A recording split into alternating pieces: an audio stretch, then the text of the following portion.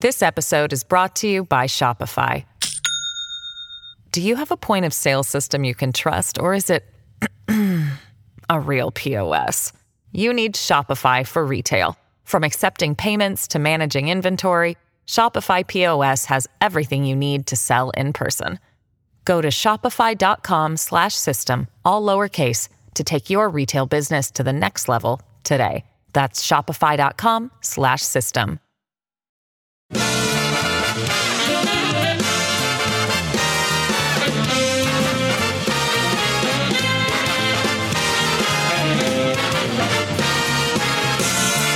Live from the city that never sleeps.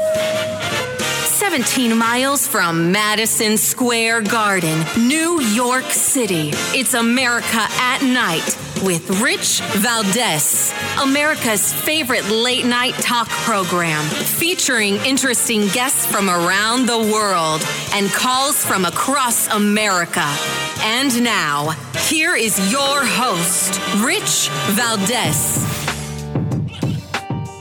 Hi there, good evening, and what's up, America? I am Rich Valdez, Valdez with an S, at Rich Valdez on all of the social media. Give us a call, 833-482-5337, 833, the number 4, and my last name, Valdez. Now, you can also chime in at Rich Valdez on any of the social media throughout the night. I'll be checking those during the breaks if you have a comment or a question. And I want to talk about several things. Obviously, today it's Thursday evening. We're live. We're national. And it is April 20th, also known as 420. This is the big marijuana day. And I remember in high school, this was such a big holiday, and everybody wanted to take off and go to the Washington Square Park in New York City for what they called the Great American Smokeout, where a bunch of people were smoking pot on the grass. And it was, more than anything, it was a great place to meet girls and just hang out with your friends and stuff. And a trip to the village was always really cool back then. But it's evolved since then, right? This isn't about, celebrating weed on one day out of the year. This is about weed being everywhere all the time now, right? And we've got some really interesting headlines here that I think you're going to appreciate. First of all, I want to get to this one. This is an interesting headline here. In the state of Pennsylvania, there's a bill that would allow school nurses to give students medical marijuana. Yep, you heard that right. This is according to ABC News in Harrisburg, Pennsylvania. Pennsylvania State Rep Malcolm Kenyatta says he plans to introduce a bill that would allow the school nurse to administer medical marijuana to a child. According to the Pennsylvania Department of Health, both the Departments of Education and the Department of Health support the administration of medical marijuana under a patient authorization letter to students with serial killer with serious medical conditions and the maintenance of a safe environment for other students while on school property. So here's the recommended guidance. A parent, legal guardian, or caregiver may administer medical marijuana to their child, student, etc. on school premises, provided that the parent, legal guardian, or caregiver, number one, provides the school principal with a copy of the patient authorization letter, and number two, notifies the school principal in advance of each instance in which the parent or caregiver will administer medical marijuana to the student or child. Isn't that funny? So if you're going to, get your kid high 3 times a day to calm their anxiety, to fix this, to fix that, whatever the case is, you've got to let the principal know. Now, what if, this starts with 10 parents, then it grows into, 100 parents. How many parents can notify the principal about all these multiple instances, presuming they're multiple, of medicating their child?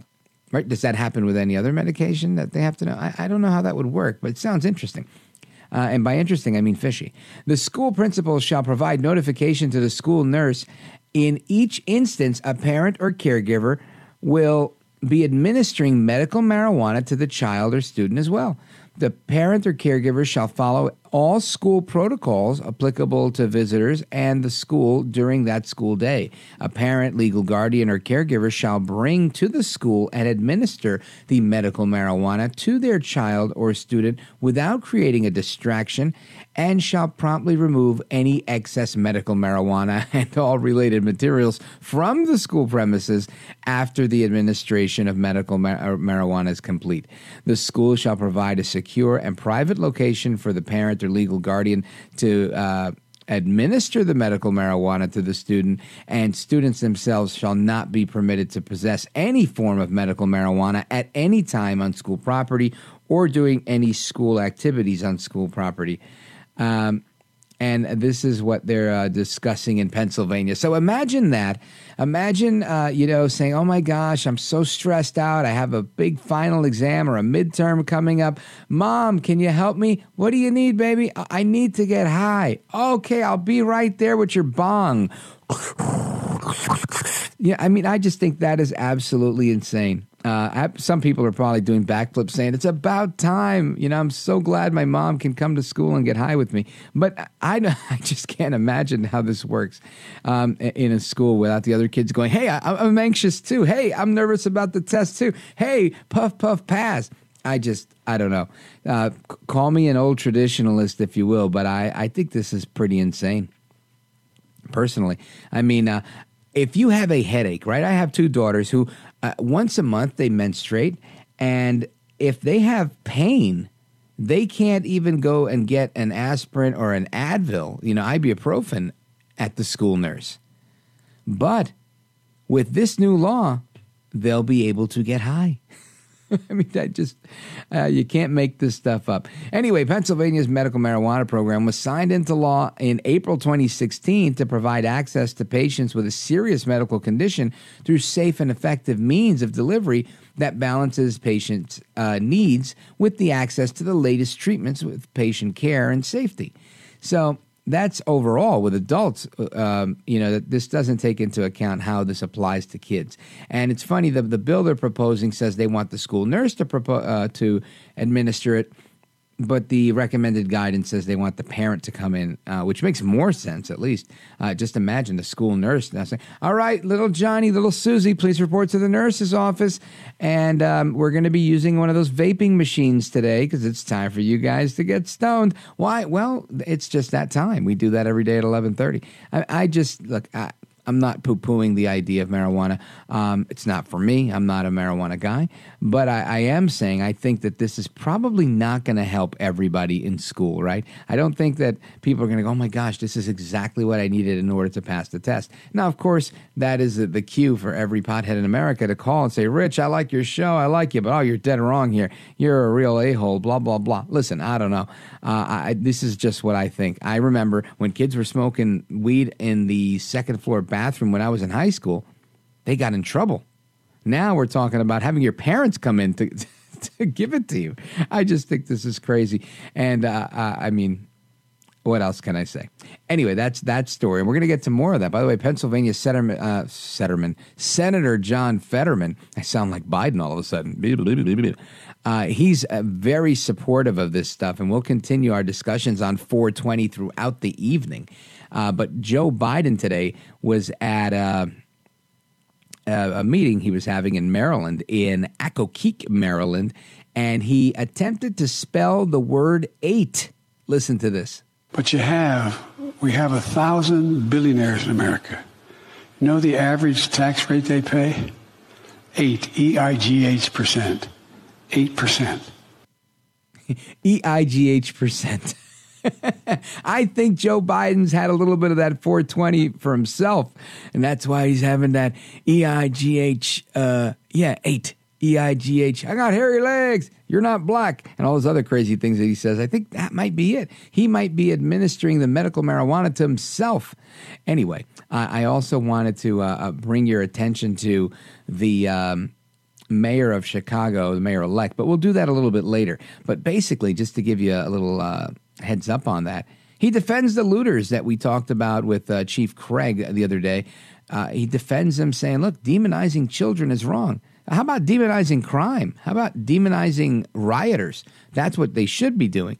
And that, to me, begs the question, what are we doing with children nowadays? Of course, every kid is different, but are we raising kids to be helpless or reckless in that matter?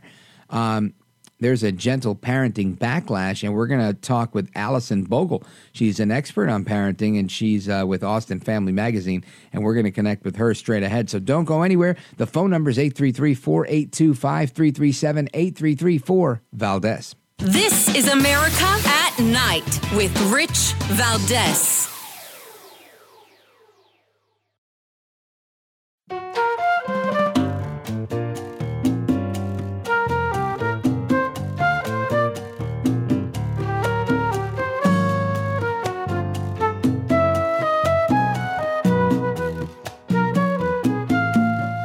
America at Night with Rich Valdez.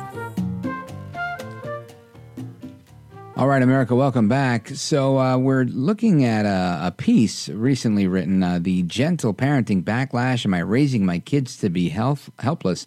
And it raises the question, amongst many others, what is going on today, right? Are we raising our kids to be helpless? Are we raising them to be more resilient, to be more prepared? Or as the previous topic, are we raising them to be dependent on medical marijuana in a school setting to be able to function? And these are all questions that I make jest, but I legitimately want the answers to.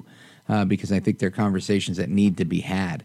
Alison Bogle is a parenting expert with Austin Family Magazine, and she's here with us this evening. Alison Bogle, welcome to the program. Thanks so much. I'm excited to talk with you tonight. Likewise. So tell me initially what your thoughts are with respect to, protecting our children so much that we may, in fact, be raising our kids to be helpless.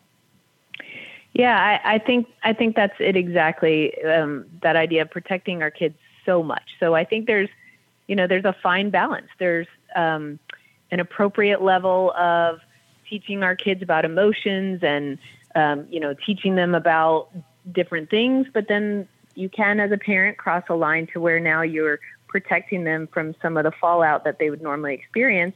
And then that's where we get into that trouble of raising kids who are unprepared to handle the real world, because the real world is not always gentle and easy on our kids. Yeah, I'm going to pose a question to you. This is real life. So my initial thoughts in life were, I've got to be tough on my kids because the real world is going to be tough on my kids, and better me be tough on them than the real world. As my kids grew, I realized the world's going to be tough on my kids. I might as well be nice and tell them it's going to be tough, but let me be as helpful as I can be. And I was having this conversation, and my kids are older than my brother's kids, although he's older than me. And I was saying, life is tough enough on these kids where when I can help, I will, and give that advice from a more gentle perspective, which is a very nuanced perspective for me than it was some years ago because my parents were tough. And he said, I disagree completely. You got to be tough. You've got to be able to toughen them up because otherwise, this world's going to eat them alive. And I didn't disagree with him because, again, that was my own sentiment as well 6-7 years ago. But I've learned that doesn't go anywhere, and I don't have to add to the toughness of life. I could help guide them through life. What's your take on that for anybody who's still child-rearing? Like in my case, one's going to be 18, one's going to be 22. What do you say to a parent who's facing a conundrum like that? Yeah, I have to side with you over your brother. I'm sorry to your brother, but I do think that the world is tough enough, and I think that we can teach those hard lessons to our kids, but we don't have to do it in a harsh way. Because like you said, the world doesn't always soften the blow, and so it's not that we're trying to completely, soften everything, but I think, like you said, it's a little more nuanced. So, maybe it is you teach the lesson and you talk about the feelings, right? Like, okay, instead of just, your kid's angry or disappointed in something. Well, toughen up. We don't always get what we want. When you're older, you're not going to get what you want. That's just the way it is. And then our kids are left still holding those feelings. They don't know what to do with them. So ultimately, they learn to just shove them down. And that doesn't help anybody ever, kids or adults. So, the more nuanced approach is, man, when something like this happens, it's really disappointing and it's really frustrating, and that's totally understandable. But we also do have to move on because we do have to do X, Y, Z or whatever it is. So it's okay to feel frustrated and it's okay to feel disappointed, but here's what you do with that and here's how you move forward. So we're acknowledging those feelings. We're not telling our kids suck it up. And then we're coaching them on the healthy ways to handle those feelings and to keep moving forward. I think the tricky part is when, maybe either we go the super tough route or we go the route of, oh no, you're having a sad feeling. Well, let me protect you from that. And then our kids never learn what to do with the feelings that are uncomfortable and how to move through them. So let's talk about that. Let's tell, I guess parents, grandparents, young aspiring parents who are working the late shift listening to this program, how do they strike that balance? What are some of your recommendations on helping to prepare them for what's tough without adding to what's tough? Yeah, so I think, our kids come across these situations all the time naturally, and so it's just capitalizing on those situations when they happen. So, for example, my son plays flag football, and he had a coach one season that was pretty rough compared to all the other seasons. And so I've got a tender-hearted son, and that was really upsetting to him. And he just felt like the coach was barking at everybody, and my son was getting really... Right? Yeah, well, he was, yeah. Right. But, so some of the dads do. were saying... Well, that's it. Some of the dads were saying, well, they have to get used to it because it's, that's just how coaches are going to be and that's what sports are. But you're also saying this to a young child, right, who's feeling all these feelings and doesn't really know what to do with them. And so just telling them this is the way it is, you got to get used to it, is not necessarily the most helpful thing. So in that situation, we had a conversation. Yeah, it stinks to be yelled at. Coach isn't doing it to any of you guys because he doesn't care about you. He thinks this is the way to motivate you. Maybe for some kids it is, and for you, maybe it's not. But instead of wanting to quit, because that's where he was at, he just wanted to leave the game and leave the team. Instead of wanting to quit, you don't want to make somebody take something fun away from you that you really love. So take all these feelings that you're feeling right now and turn them into power and strength on the field and think, well, fine, I'm going to show coach. Sure enough, the next thing he gets out there, he grabs the ball and he runs it in for a touchdown. It's not going to happen every time, but it's that idea, right, that nuance. Okay, we don't tell him, oh, yeah, go ahead and quit. If you don't like coach yelling at you, that's okay, you can just quit. That's not really the life lesson we want to give. But we also don't want to say, hey, those feelings you have, shove them down, and this is just how life is. You can say those feelings are uncomfortable. You don't like this. This isn't a way that really works for you, but this is something you want to do, and you don't want to quit it just because somebody's acting that way. So here are some things you could do with those feelings instead. Sure enough, he did, and then that's something he can carry forward because, like you said, I'm sure he's going to be yelled at by many future coaches. Right. Right. And I think this is really an important lesson, and that's why I wanted to bring you on the program to talk about it, because according to this piece in the New York Times, it says that parents who monitor their kids' every move and get involved in every step of the way, going to fight with the coach, don't yell at my kid, that type of thing, end up creating or contributing to the growing number of depressed teens that we're finding. And they're saying this is, initially blamed on the pandemic, but they're saying, moreover, it's because of this coddling. And I think it's a key thing, right? One is don't throw them to the sharks and say, hey, swim. It's sink or swim. Right. And the other one is, don't go and swim for them either. And you really got to kind of coach them through. And I think a lot of that comes with experience with parenting, but it also comes through, learning from others. And I think that's the importance of community and conversations like this. So let me just remind everybody that who we're on with Alison Bogle. She is a parenting expert with Austin Family Magazine, and we're talking about the gentle parenting backlash and whether or not we're raising our kids to be helpless. So don't wrap your kids in bubble wrap just yet. We're going to continue this conversation and more, and plus your calls, 833-4-VALDES, 833-4, my last name, VALDES. We're coming right back. Don't go anywhere. It's America at Night with me, Rich Valdez, and our guest, Alison Bogle.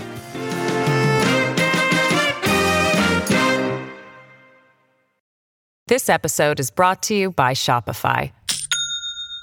Do you have a point of sale system you can trust, or is it a real POS?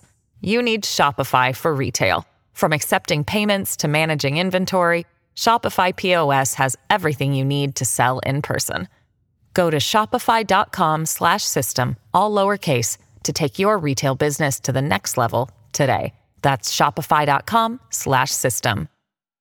Afford Anything talks about how to avoid common pitfalls, how to refine your mental models, and how to think about how to think. Paula, while certainly you can mess up on $1 million a year, it is far less likely than it is on $30,000 a year. Right. I would meet wonderful people that were struggling with a budget that was super tight. It was 100%. You need to make more money. Make smarter choices and build a better life. Afford Anything, wherever you listen.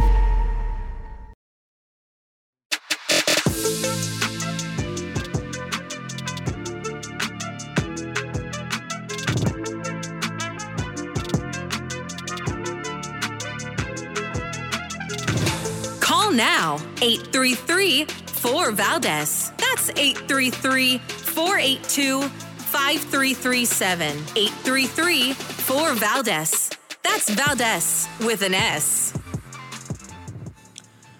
All right, America, welcome back. We're on with Alison Bogle. She's with AustinFamily.com, and I want to get to your calls. Let's get number 3 on hold and put it in the queue so we can go to D in Pittsburgh on KDKA.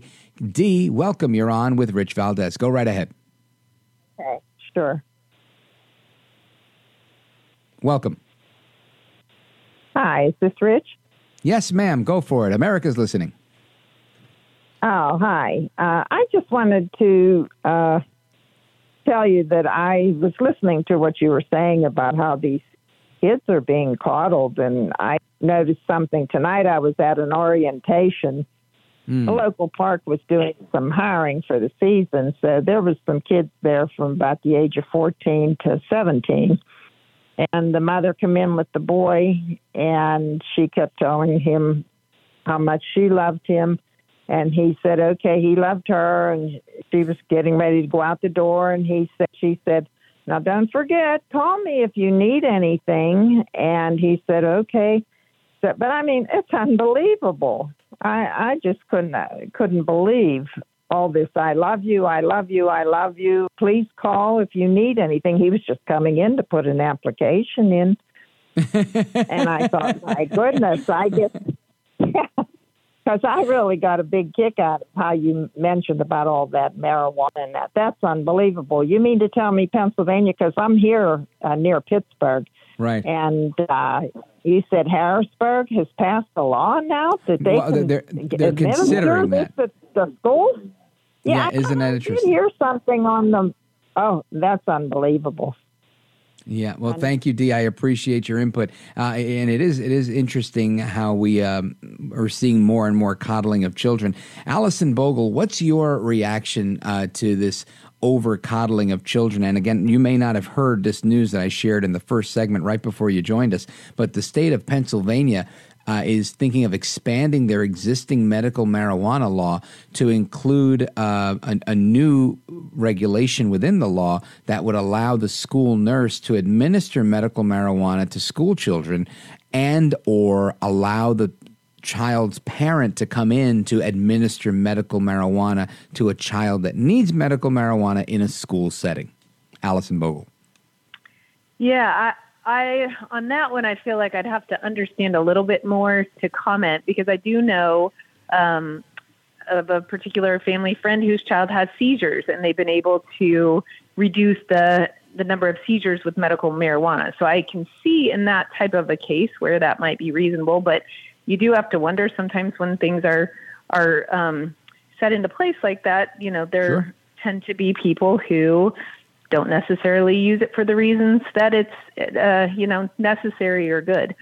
I'm not sure. I had not heard that before, and that's extremely interesting. And I'm curious to follow it and to see where that goes. Yeah, me too. Again, this was a bill that was proposed by a Pennsylvania state lawmaker to expand their current law. And I get, I guess being a cynic, I take it and I run with it, and I think, this kid says, "Oh, I've got a headache. Oh, I've got anxiety because I have a test coming up." And the next thing you know, you're calling your mom to bring you your bong so that you can get through the test. And right, that's my job, to make fun of it here on the radio. But you do make a good case. And I have met people that had cancer and were dealing with it. A very good friend of mine, and her dad was he was terminally ill, and that was the only way he could really manage any of his cancer symptoms. But again, he wasn't a school kid, and I could see school kids that have cancer that could also benefit from that. I see a million different ways of this, but to me, I see an open door for everybody to just have classrooms of kids that are just getting high, and I think things have to be well intentioned, right? Because when they're not, this is where we get the problems that we have. Kind of like what we were talking about earlier with respect to, trying to prepare your kid for tough times as opposed to making them go through your own tough times to toughen them up. But if we fast forward on that and take a look at, the setbacks that kids are facing as a result of the pandemic, what's your take on that? Because I think lots of parents, I know I certainly have seen it with, I know my daughter missed a lot of school, and everybody else's daughter, I think, missed a lot of school as well as their sons because of what happened with COVID. What's your go-to piece of advice on to people that are going through that? You mean just in terms of noticing the setbacks in their kids? Yeah, well, I guess I'll rephrase saying I think we're going to have a generation of kids that will have experienced a very different education than anybody else because they lived through a pandemic. I think you're absolutely right. And I, earlier in my career, taught in school. And when everything went to Zoom school and, my kids were at home learning, and it was very obvious that, despite, their teachers were amazing and turned themselves inside out to educate the kids over, the computer screen. But it was very clear that they were just not learning at the same pace and at the same depth that they were before. And so I did sort of have that thought of, oh my gosh, how are these kids going to get caught back up to where they were? And then, move forward and finish in the same sort of place. And the answer really is they just aren't. And I think it is going to be this. Yeah. The hole was so deep. And so, even if you are teaching quickly to hurry ahead, well, you're not teaching as deep. And so no fault of teachers at all. They've been the somewhat unsung heroes. Hopefully enough people were singing their praises, but of the whole pandemic. And I think it's the nature of the beast of what the kids who were in school during that time have had to experience. On top of that, the isolation, so many things that they've experienced that generations before have not. And so we're kind of following along and seeing what's going to happen as a result. And I think that whole time was a very stressful, anxiety-provoking one for families everywhere. And maybe even because of that, in response, parents did, have that urge to coddle more, get involved more. They had to be involved more. And so, all of this becomes enmeshed, and people who maybe had a tendency to coddle before have, kept that going. And it's not necessarily the best thing for our kids. Yeah. Now, we're going to take a quick pause and also take a call. But I want you to just chew on this for a second, because I think a big question is, how much helping is too much helping? So let's put that out there into the world for a moment and give out the phone number, 833-482-5337, 833-4-VALDEZ. Our guest, Alison Bogle. We'll be right back. This is America at Night with Rich Valdez.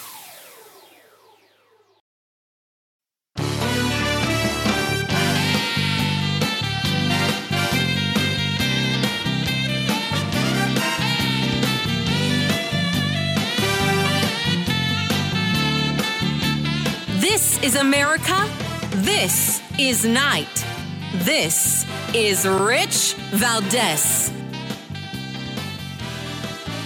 All right, America, welcome back. Our guest is Alison Bogle from AustinFamily.com. Let us go to Astrid in Myrtle Beach, WRNN. Welcome. You're on with Alison Bogle and Rich Valdez. Go right ahead, Astrid.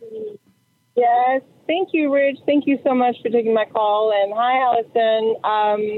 I was just wondering, I mean, you know, what makes somebody a parenting expert? My grandmother could be called a parenting expert because she gave birth to 12 children and delivered 12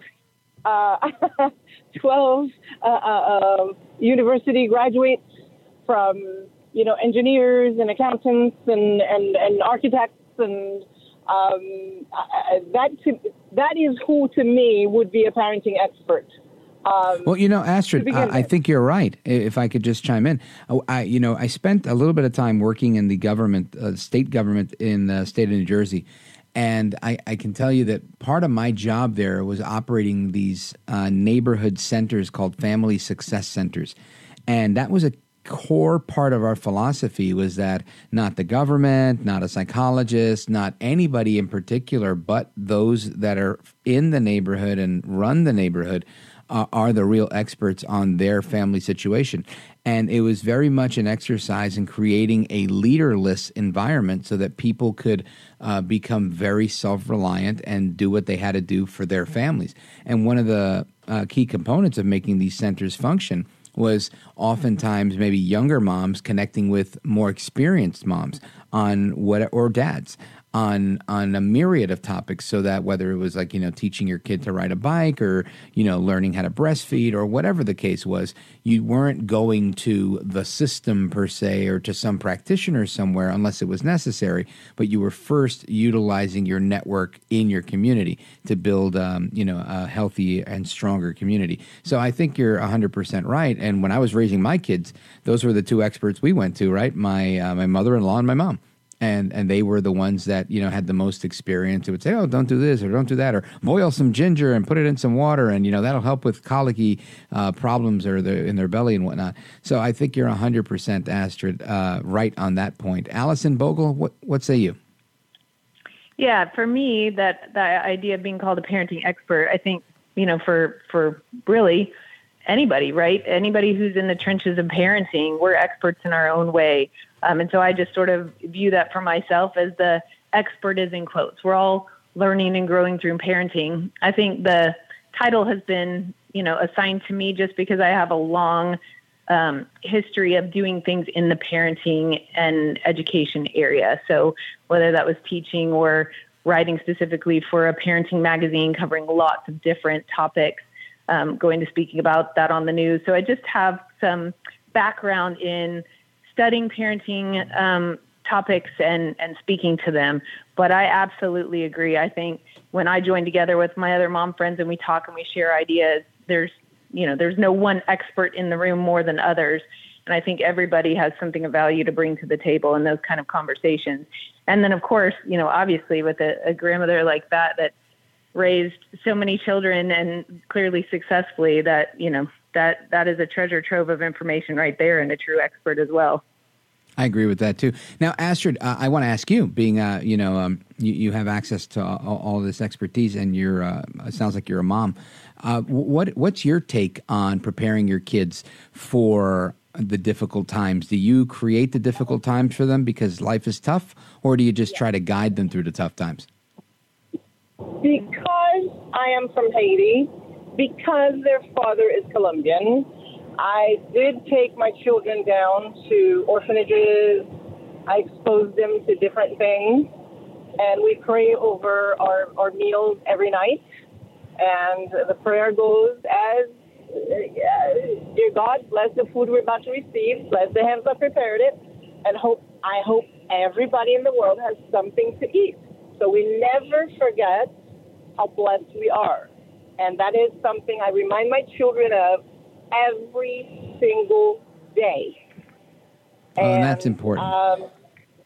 Now, what about the adversity? How do you prepare them for difficult times? I showed them, they saw the reality in Haiti. They know they're one step away from that. One step That'll away. do it. I think by the that'll way, do it. right now, we're all one step away from that. Yeah, that's so true. In reality, that's how so many of us are, especially in this particular economy that we're in. Different story for a different segment. But thank you, Astrid. I appreciate your call. Alison, Bogle, I think it's important to note what we talked about, that there are so many nuances when it comes to parenting and raising children. And I guess no one approach is the best approach, I guess, because different kids, different strokes for different folks. But ultimately, I think that's the key, is having that ability to go to that group or to that person or whoever your sounding board is and say, here's what I'm thinking. My kid isn't taking life very seriously, or my kid's not taking their new job as a teenager very seriously, and I'm afraid they're going to lose that job if they don't tighten it up, or I'm afraid that whatever consequence or issue may be happening, and I think that's important that you ask other people, how'd you handle it, and what did you do? For me, I kind of always look back to what I did as a kid, but oftentimes I realize it's a different world, and what I did as a kid isn't the same anymore. There's a lot of things that just aren't like they were. Which does make parenting tricky, because I think it's kind of that way for every generation of parents. Our kids are experiencing the world differently than we did. And sometimes it feels like, we have to run so hard to keep up and figure out what they're doing, especially for me, like, how do you parent through these times of social media and technology? And so having different sounding boards to talk things out with is so important. Now, Alison, Bogle, let everybody know how they could keep up to speed with you and the work that you're doing and how they could follow you. So one of the best things to do is to just easy Google Austin Family Magazine. We're based in Austin, and great resource, parenting resource, and can connect with different writers through that magazine. And you can also, listeners can subscribe for email updates as well. Outstanding. Alison, Bogle, I want to thank you for your candor and for your wisdom and for being with us tonight.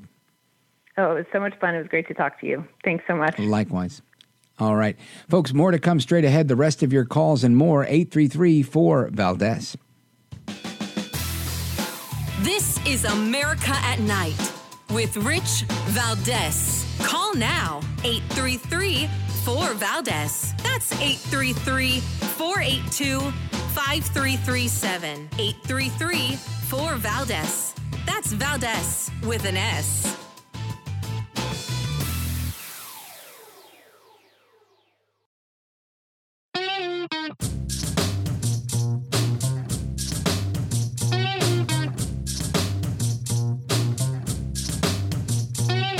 I want to listen to you, Rich, all the time. America at Night with Rich Valdez. All right, welcome back. Let's go to Steve in Atlanta, Georgia, WGKA. Go right ahead quickly. Hey, thanks for taking my call. Yes, sir. So I live in Gwinnett County, Atlanta. It's about 20 miles north of Atlanta. And, what's your comment? Well, so here we have this Phoenix system, and the Phoenix system it's a separate set of schools that are for kids that just don't quite fit in. They have maybe a mental issue, or they maybe a girl became pregnant or something like that. And Gwinnett County is the 16th largest economy by GDP in the world, if it were a city. Of course, it's a county, though. It's not a city. But great place to live, and the school system is awesome. All right, I got to cut you off there because we can't talk about Gwinnett schools when we're talking about pot and kids. But thank you, Steve, for your comment. I appreciate it. I want to continue. Let's go to Nate in Williamsport on WWPA. Nate, quickly, right ahead. It's a pleasure, sir. I listen to you every night. That being said, thank you, sir. Pennsylvania, no problem. Pennsylvania marijuana law, they need to change other things. In Pennsylvania, the only thing that restricts how much marijuana you're allowed to buy is the size of your bank account. Isn't that crazy? There's no limit on the amount of pot you can buy. It's everything else, it's like for most things, there's a limit. But yeah, it's a good point that you raised there. If they're going to regulate everything, might as well regulate. And again, I'm not proposing regulation. I just find it interesting that there is no regulation there on something that has been once so highly regulated. Thank you, Nate, for calling in. I appreciate it. It's good to hear from you. I hope you'll call in again really soon. Let's go to Gary in Delaware, New Jersey on WOND. Go right ahead. Yes, Rich, I'm glad that you decided to no longer be tough with your kids and just teach them that the outside world is tough. Because, I urge you to keep urging your brother to stop being tough with his kids. That even though kids have to learn about the world being tough, they still need affection from the very people.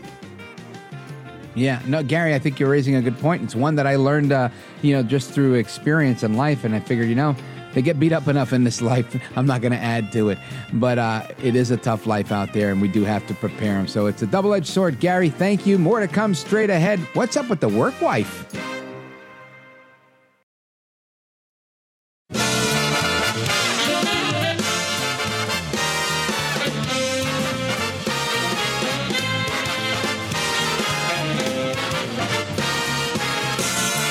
Live from the city that never sleeps. 17 miles from Madison Square Garden, New York City. It's America at Night with Rich Valdez, America's favorite late night talk program, featuring interesting guests from around the world and calls from across America. And now, here is your host, Rich Valdez. Hi there, good evening, and what's up, America? I am Rich Valdez. Our telephone number, if you'd like to join our late night conversation, here it's America's Town Hall Forum, live, national, and late night. Feel free to do so. 833-482-5337, 833-4-VALDEZ is the phone number. You can also chime in online at Rich Valdez with an S on all of the social media. And a couple of headlines I want to share with you. Interesting stuff that's been going on tonight. So let's start with this one here. Let's see. Where did it go? So ex-spy chief Morell, I don't know if you remember him. That's Mike Morell.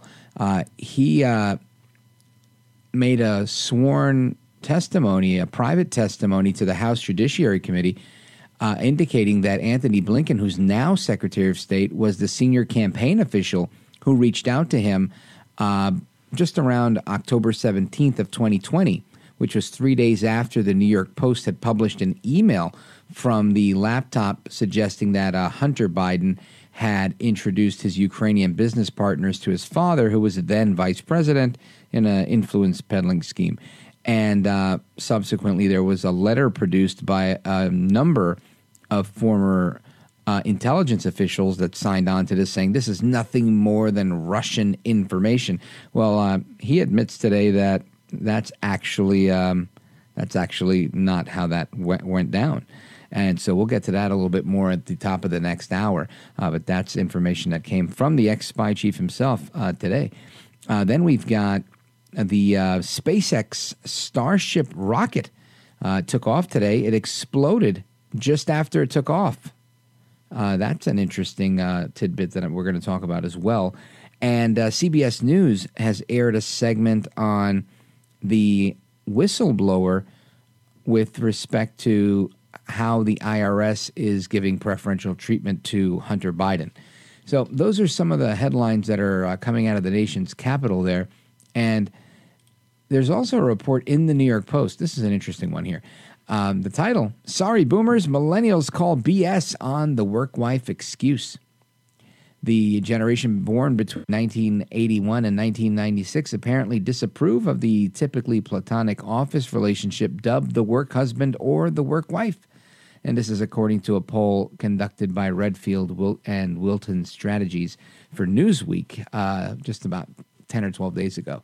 So that's interesting. And I wanted to talk about the work wife and the work husband because the question is, should we have a work wife or a work husband? And I don't know the answer to that, but I have a guest that's going to help us get there. Dr. Shannan Crawford, she's a licensed clinical psychologist, a couples counselor, a conference speaker, and an adjunct professor, and she's our guest. Dr. Shannan Crawford, welcome to the program. Thank you so much for having me. Oh, it's my pleasure. So let's dissect this this survey that's indicating that some approve, some disapprove. What say you on the topic of the work wife or the work husband? Yeah, I think it's helpful to just define terms. So I think most people would consider it a platonic relationship, that you have great synergy, you can complete each other's sentences, you work well together. So I want to advocate for both sides, that there's a large part of the population that would say that's normal, that's fine, there's levity, there's productivity, there's all kinds of good things that can happen when you have a work spouse.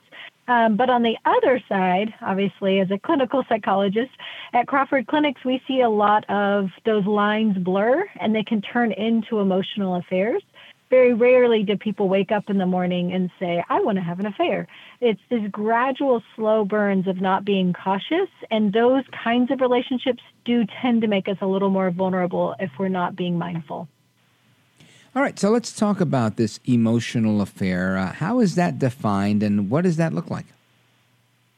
Sure. So an emotional affair is when there's an entanglement of emotions that it's gone beyond just friendship into emotional connection where you're sharing with this person what you're not sharing with your legitimate partner. And so there can be a natural comparison of, well, this person gets me better, they understand me better. And back to the work spouse, it's really common to have that conversation in people's heads, whether they admit it out loud or not, of saying, man, you know, my work spouse just gets me so much better. They complete my sentences. They know how I like my coffee. They know what I want for lunch. But all of those are pretty artificial compared to the real life of coming home. And then accidentally, without even realizing it, we can start devaluing our home spouse because they're not in the everyday epic moments of your work. And so there's these comparisons that start happening, and it's really unfair to the home spouse because emotional affairs start with a relationship of the heart that we're like giving our heart to someone that it doesn't belong to. And that's really not kind to the person at home. Sure. And I could see how someone could feel slighted by that and, develop feelings of inequity, which could, drive a wedge in a relationship. Now, with respect to this survey, I think it's interesting how it boiled down, right? So 21% that it's okay to have a work spouse, while 45% of them called it inappropriate. And these seem to be divided on generations, right? So 57% of millennials polled in the survey, they said, well, it's a bad idea, while 18% of them said it was okay. Do you think that is common with many things, or is it just kind of germane to this work spouse topic? I think we're seeing a macro divide between generations where I think the millennials tend to call BS on a lot of things that are social convention. So deconstructing a lot of gender norms and societal convention at work as well as government. And so I think there's a tendency to want authenticity. And if people are saying, oh, it's my work spouse, it's a joke, it's funny, it's easy. But I think a lot of millennials, when I talk to them, their bias is call a spade. You're either in a relationship or you're not. And there's a stronger leaning toward empathy for a lot of millennials. And so that moves the heart direction back to the home spouse that's getting inequity of being unfairly compared in a relationship where this work relationship is taking predominance. And then we look at a lot of millennials grew up, either themselves or their friends, with divorces, and a lot of divorces have happened through affairs at work. So I think there's a different lens that generation may be looking at. So what are some of your, pieces of advice for people that have these relationships with a work spouse or, a platonic relationship with a colleague of the opposite sex that they are very collegial with and very friendly with, to make sure that they're kind of divorce-proofing their marriage? What would you recommend? I love that question. Thank you. So first, I think we don't want to go to the other pendulum where we induce fear and people are uncomfortable at work. What we're wanting are just healthy, appropriate safeguards where we're being truly honest with ourselves. Because again, I'm a therapist, right? So we have a whole team of therapists who have to walk with people in the recovery process. And now looking back going, gosh, I didn't even recognize the signs. So for a lot of people, it's the, late night work turns into we're staying up late, either working at the office or we're going out to eat, the conversations over text then turn into, other conversations or late night conversations. And so it's starting to go toward emotion rather than work content. And that was not germane to your work and to office politics or allying for each other in a promotion or something, then that really does need to stay outside of a work relationship.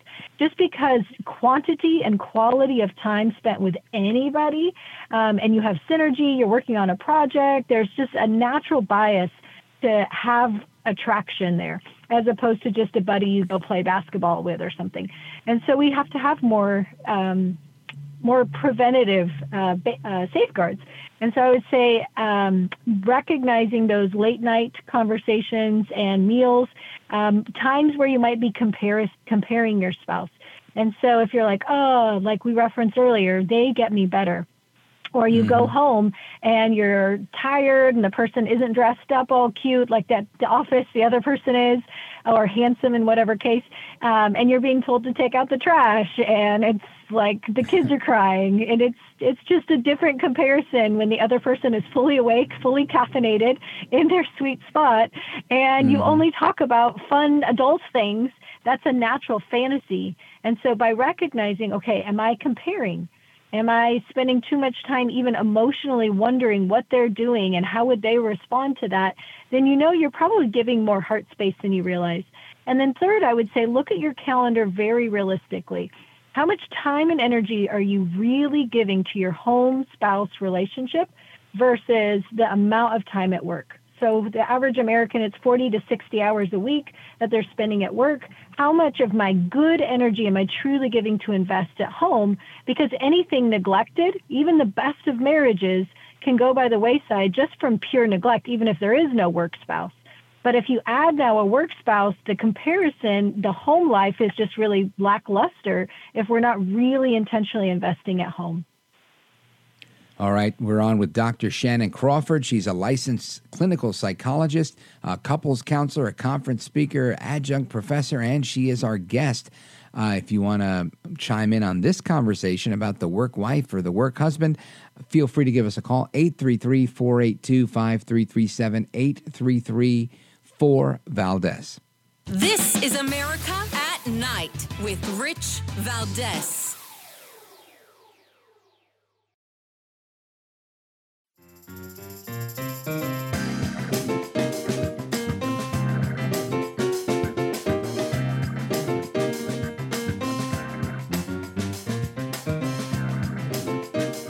America at Night with Rich Valdez. All right, America, welcome back. Rich Valdez, Valdez with an S, by the way. And our guest is Dr. Shannan Crawford. She's a licensed clinical psychologist, a couples counselor, conference speaker, adjunct professor, and she is our guest. Dr. Crawford, tell us a little bit about, with respect to this topic, I know that people that are listening are saying, well, I haven't put much mind into, my husband's work wife or my wife's work husband or whatnot, or we get along really well. They come over to all the family barbecues or whatever and what have you. But for those that don't have that relationship and might be concerned to broach it for thinking that maybe they're overreacting, what are some of your advice, some tips, or what advice could you give for people trying to navigate this tricky territory, right, where people might feel territorial or one way or another? Are you saying on the spouse who's not the one in the relationship or the one that is in the relationship? Right. I guess in effect to tell them, hey, I don't like this, or hey, I'd like to meet them, to have them over, or, to become somewhat more involved, to make it more comfortable. I guess what are some strategies to succeed in that area? Absolutely. So normally it's always good to lead with the benefit of the doubt. So we never try to lead with accusation of something is going on, but just saying, hey, in my gut or intuition, I'm just starting to pick up on something. I have no idea, maybe in left field and the farthest thing from your mind, but may I share some things that I just feel like would be safeguards that maybe could help protect our relationship, just in case anything were to ever happen for me or for you, because our relationship is a priority and I really value you and I know how much you value me. So we're already starting on common ground that you're not just saying you are doing this or that you're possible, but so am I. Both parties are capable of having an affair, even just at the gym. If somebody stays home and they don't go to a workplace, you can have affairs anywhere. And so creating a common language where our goal is to protect our love and our connection. I'm not attacking you. I'm not hostile, but I'm also coming with solutions saying, hey, I think it might be helpful for us to share passwords. I think it may be helpful to share calendar invites so that you and I know where we're at. And there's just a level of accountability and syncing up text messages. There's things that are just common culture that a lot of couples in premarital counseling are starting that, but older couples tend to bristle a little bit more, feeling like it's an invasion of privacy, instead of setting a culture that's so transparent that there is no need for suspicion or accusation. And then if somebody is really defensive about that, then I would ask more questions, because there's an old Shakespeare quote, he who protesteth too much, right? There's too much denial, too much covering up. Now you are a little bit more curious and suspicious in that area. Fascinating. And I think you really drilled down there, but I want to unpack that just a little bit, because, again, this is, I don't think, I'm not married, I'm divorced, but even if I was, I've always appreciated some degree of autonomy, even when I was married, and didn't have anything to hide. But if somebody were to ask, like if my wife were to say, hey, let's share passwords, while the way you said it was very eloquent and it might have swayed me, I know she wouldn't have positioned it that way. And I probably would have been like, get out of here. Absolutely not. I'm not going to stop being my own person and doing my own thing just because of your insecurities. How do you recommend somebody get over something like that? Sure. So to clarify, are you saying the person feeling the insecurity? Either way. Or the person not wanting to share the passwords? Either way, I guess both. Okay. Yeah. So every person is obviously 1,000% unique, and everyone has their backstory and what's going to trigger each person. So there's a level of emotional intelligence of going into the conversation, knowing who you're talking to and how to talk to them. But if it's the person that doesn't want to share passwords, again, I think that when there's a level playing ground, most of the time when I work with couples, whoever, male or female, the one that's coming across quote unquote possessive, like share your passwords, you have to do this, put this 360 on your phone, I have to know where you are at all times. That intensity already sets the stage for the conversation not to go well. And so the other person is going to naturally hold everything further apart, right? It's a power dynamic where there's a push and a pull. But if the playing field is already level, and we can have a conversation that's really healthy and articulate, saying, hey, what I value are transparency, connection, being able to know that my heart is safe. And even if it's not a physical connection, just knowing that you're not giving your heart and emotions and time to too much to one person, that helps me feel safe and connected to you, helps me treasure you, respect you, whatever the key words for that person's heart. And so now you're kind of creating a context where you're helping them have buy-in. So the first approach is you're an attack mode versus you're wooing them in, saying, hey, here's what motivates me to offer you what you're wanting. And that's so I'm distinction. offering you I'm offering you an olive branch. And this is a way that we can invest in our relationship versus I'm accusing you of something. And that's Excellent. why with a lot of couples, we're engaging them into premarital, already starting the culture of openness so that then it's not abrupt and accusation-based later. Now, Dr. Shannan Crawford, let everybody know how they can follow the work that you're doing and learn more about the work that you do. Absolutely. So we have a group of therapists at Crawford Clinics, crawfordclinics.com, and then you can follow our podcast and YouTube channel, and I speak and write, so drshannancrawford.com. Outstanding. Thank you for being such a great guest. Hope you'll come back again very soon. Absolutely. I would love that. All right. Anyway, more to come, folks. Straight ahead is Rich Valdez. Don't go anywhere. Keep it locked right here. We're coming right back.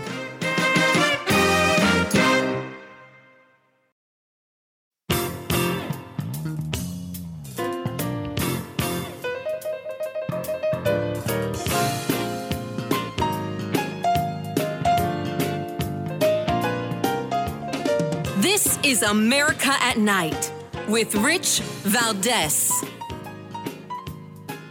All right, America, welcome back. And looking at a piece in the New York Times just yesterday, why do some people develop allergies in adulthood? I can tell you that as a kid, I didn't have any of these seasonal allergies. And then in my 30s, wow, all of a sudden, I mean, big time allergies. I had to go to an allergist. They had to stick a bunch of needles in my arm.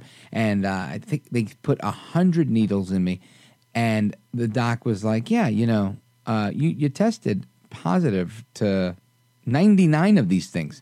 And they wanted to make me this special allergy medicine. I was like, why don't I just take Zyrtec? And they're like, well, it may not work for everything. And it was really expensive, compounded thing. And I thought it was a hustle. I didn't sign up for it. But it seems to me this year's allergies have been really beating the tar out of me. And a lot of people that I talk to are saying the same thing. And now the New York Post is reporting that too many male trees are making spring allergy season hell in New York City, and they're calling it botanical sexism. I don't know what that's all about, but I want to get to the bottom of it. And with us is Christine Callander. She's a family nurse practitioner and the founder of Pure Health, treating patients of all ages, from newborns to older active adults. And hopefully she can help us understand what is going on with allergy season this year. Christine Callander, welcome. Thanks, Rich. I really appreciate you asking me to come on and talk about allergies with you. It's kind of one of those topics that I think we overlook a lot of the times because it's not a super sexy topic, but it's something that affects a lot of us. Just like you, I suffer from seasonal allergies, and this year has definitely been worse than most. I'm all the way down in Texas, kind of like my company's name says, Pure Health Texas. And we have just been getting pummeled with allergies, especially from like our oak trees this time of year. I get up in the morning and go to take my kids to school, and my car has like a nice green hue across the windshield. Oh, yeah. So it is just a killer this year, and it's definitely worse than normal. So what's going on with this year's allergy season, you being a provider of healthcare? And, me being just somebody whose nose is incredibly raw from all the sneezing and nose blowing, and I think I'm not alone. What are we to do, and why is it happening? So I'm not a tree expert, so please don't ask me to explain why the pollen counts are worse this year than normal, but I can kind of help explain what's going on with you physiologically when you're having these type of symptoms.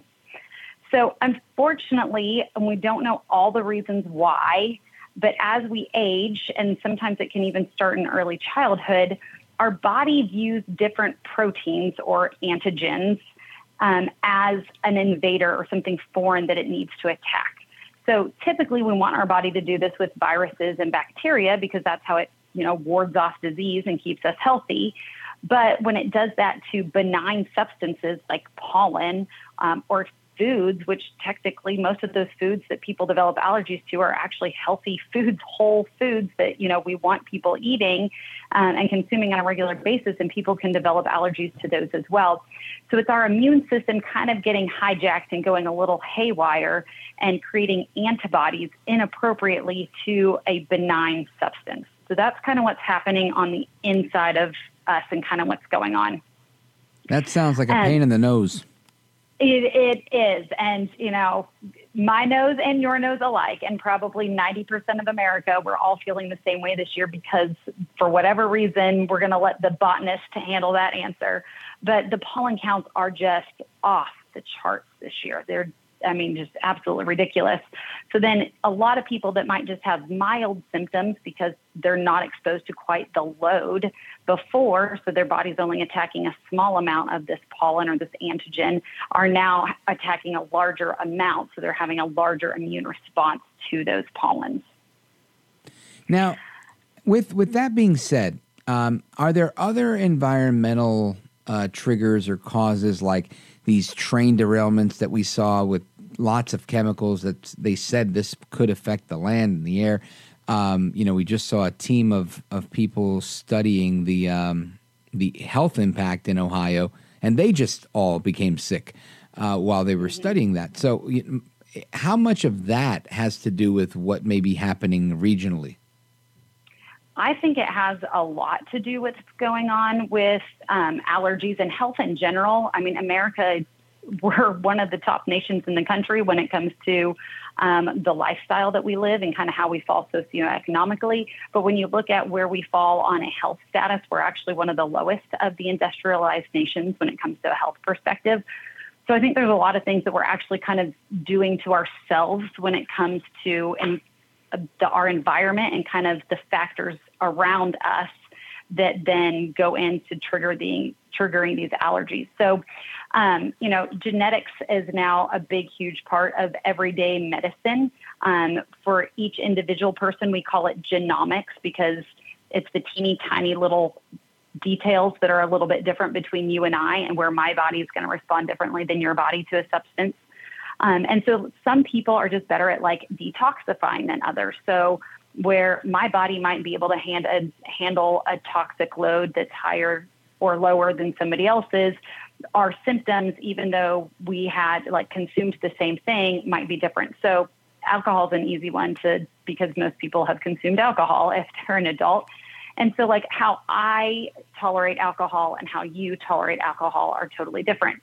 You give me a glass of anything and I'm going to be drunker than a skunk on one drink. And so I just elect not to drink because I don't like that feeling. Where you have somebody else, my same height, my same weight, they can go drink and their body metabolizes that alcohol differently. And they can have 4 or 5 drinks and, maybe not even really feel like they have a buzz. Caffeine's another similar thing like that, except we're talking a stimulant this time instead of a sedative, where I am a very fast caffeine metabolizer. So I can have a cup of coffee at 3 p.m. I am ready for bed at 9 p.m. Where my mom, for example, is a very slow caffeine metabolizer. So you give her even a little bit of tea in the afternoon and she's going to be up till midnight, 1 a.m. And she's not going to be a happy lady. So even though our overall genetics are very similar, that's my mom, how we metabolize caffeine very differently because of the fact that our genomics, or those little tweaks and twists, are different. So the same thing applies to how our bodies handle toxins and toxic loads. And a lot of times our bodies are being bombarded with more toxins than we give them credit for. Everything from food being contaminated with pesticides to water having impurities in it, and the fact that most of us aren't necessarily the greatest is disposing with our medications properly. So, that's getting into the groundwater. Some people can tolerate chlorine in water. That's one of the main ways that we sanitize local water sources. And other people, they have a hard time processing that chlorine through their body. And so different toxins going into our bodies on a daily basis can definitely affect then how our immune system functions. And sometimes it's not for the better in this case, and it's functioning improperly and creating these allergic type symptoms to something that should be benign. All right. Christine Callander is a family nurse practitioner and the founder of Pure Health Texas. She takes care of all sorts of different patients, and we're discussing allergies. And you said something that was of interest to me. You talked about the food we eat and pesticides and whatnot, and I think this is a bone of contention for a lot of people because they feel like we don't have the most adequate supply of food, and there's been a number of extenuating circumstances, like the chickens with the avian flu, and we lost 5 million chickens, and we just lost 18,000 head of cattle, and it seems to be a lot of impact on our food supply.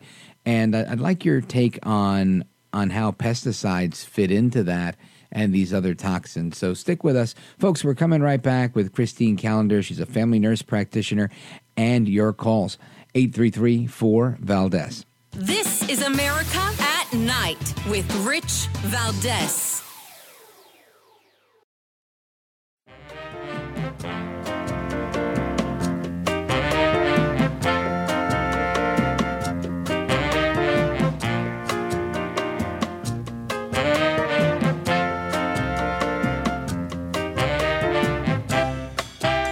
This is America. This is Night. This is Rich Valdez. All right, America, welcome back. Rich Valdez. I'm looking at an article here in thehill.com. Says 64 million Americans are facing daily spikes in deadly particle pollution. That's according to a report from the American Lung Association with data from 2019 through 2021. That found 63.7 million Americans lived in 111 countries across 19 states with failing grades for unhealthy spikes in particulate matter air pollution during that period. So, man, that's not good. We've got dirty air, and we've got a food supply that's being affected by pesticides. Christine Callander's a family nurse practitioner. She's with us. What's your take on both of these things? The Lung Association saying, "Hey, this is not good. There's a lot of things in the air," and B, the lack of or the scarcity of clean, safe food. So, Rich, it's really sad that we do have such poor air quality, and obviously there's plenty of people to speak on what we can do to clean up the air. I definitely think that we need to be more active in setting standards for what we're allowing emission-wise into the air, and that's both from personal emissions from like our vehicles to power plants and other industrial type settings. But what's really sad is seeing the impact it has on kids and even adults. I've seen more asthma and bronchitis this year than I have in ages. And I think a lot of that has to do with the impact that those toxins have on our lungs. And it just emphasizes the fact that, taking care of our bodies and doing what we can on a personal level is so important, because we can't necessarily control what everybody around us does, and we can't necessarily control the air quality that we get to breathe on a daily basis, but we can control how we respond to it, and how we, what we put into our bodies to kind of help combat those things. So when you talk about that, are you talking about like Zyrtec or because I'm just associating all of this. I'm thinking we've got more people facing deadly lung disease and whatnot, and we have more people facing allergies. So clearly there's something happening. Is the response in how we manage it with medication? I don't think it goes back to medication, honestly. I think a lot of it goes back to the basics that we're putting in our body, and a lot of it is in our foods. And then also in supplementation, because unfortunately, sometimes we can't get everything that we need from a food source. So obviously, as a nurse practitioner, when I'm not with you, I can't establish that patient-provider relationship. So anything that we're talking about tonight, truly just on an educational basis, because I can't treat you as my patient because we're not face-to-face. But there's some things that we can do on a daily basis, like taking omega-3 fatty acids or increasing the amount of omega-3 fatty acids in our diet that can be very beneficial to both helping our immune system, helping our body detoxify, helping with those allergy symptoms even, because our bodies function better when they have more antioxidants on board. So, all right. Now I want to go to a call from Bree. Bree. She's in Kuala Lumpur, and she's listening on WNIR out of Ohio. Bree, welcome. Hello. Hi.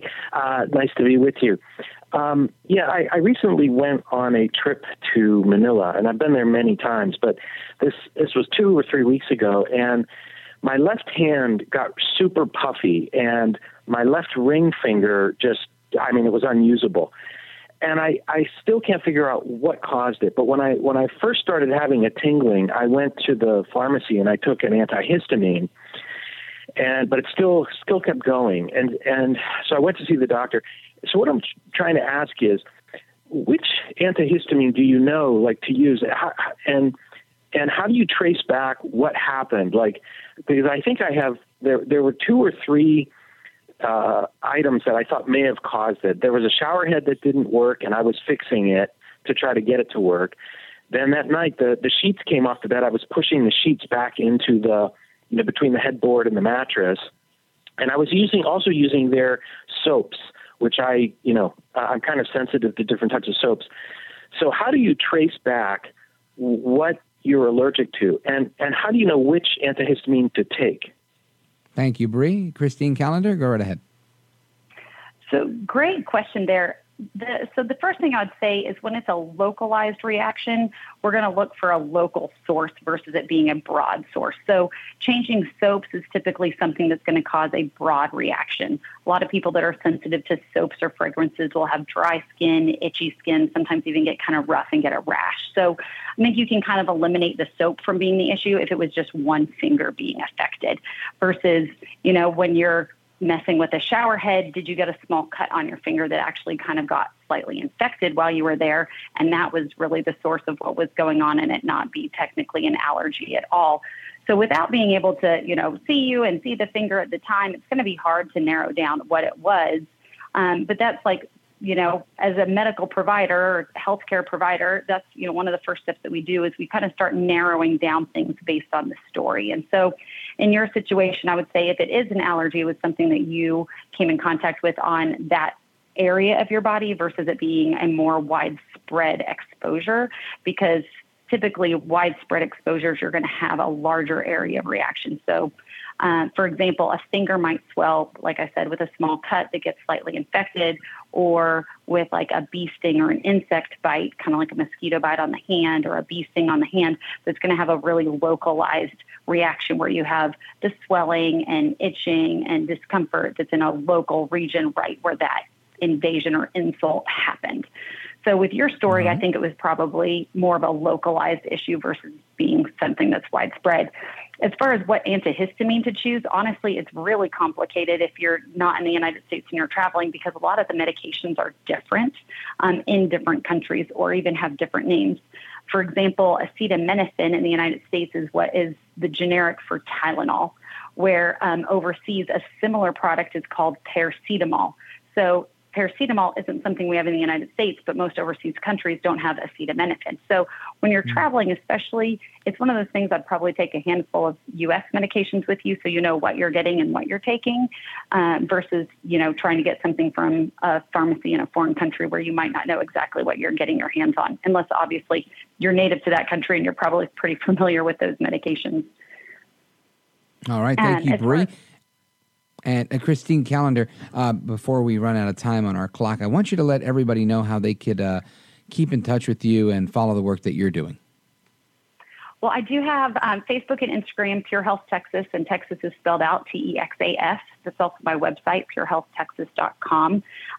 You can email or just check our posts on Instagram and Facebook. We try to put some good content up there that everybody can use. Outstanding. Well, I want to thank you for being with us. This is for me, it was terrific because, like I said, rough year for allergies for me. So whether I was selfish or not, but I think there's a lot of people out there that can commiserate with their raw red noses. Thank you, Christine Callander, for being with us. Check her out at purehealthtexas.com, purehealthtexas.com. Hopefully you'll be able to come back soon. Thank you. Have a great night. You too. All right, folks, more to come straight ahead, plus your calls and more. 833-482-5337. This is America at Night with Rich Valdez.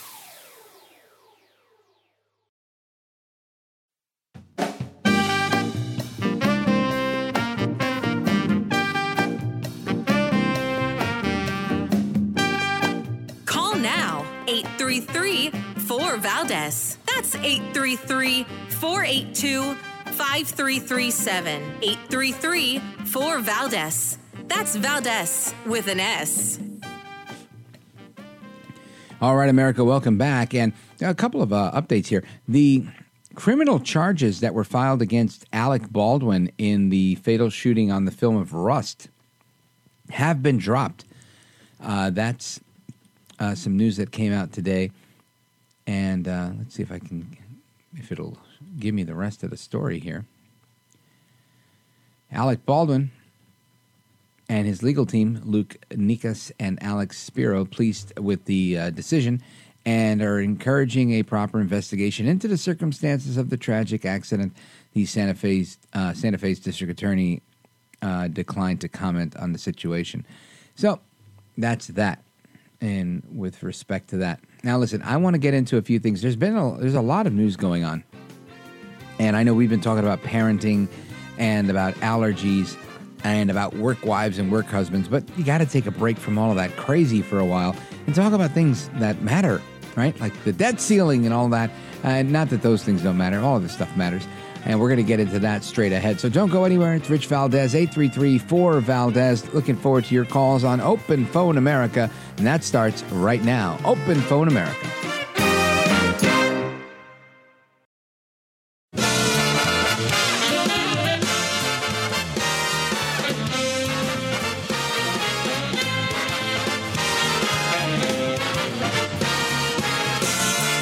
Live from the city that never sleeps.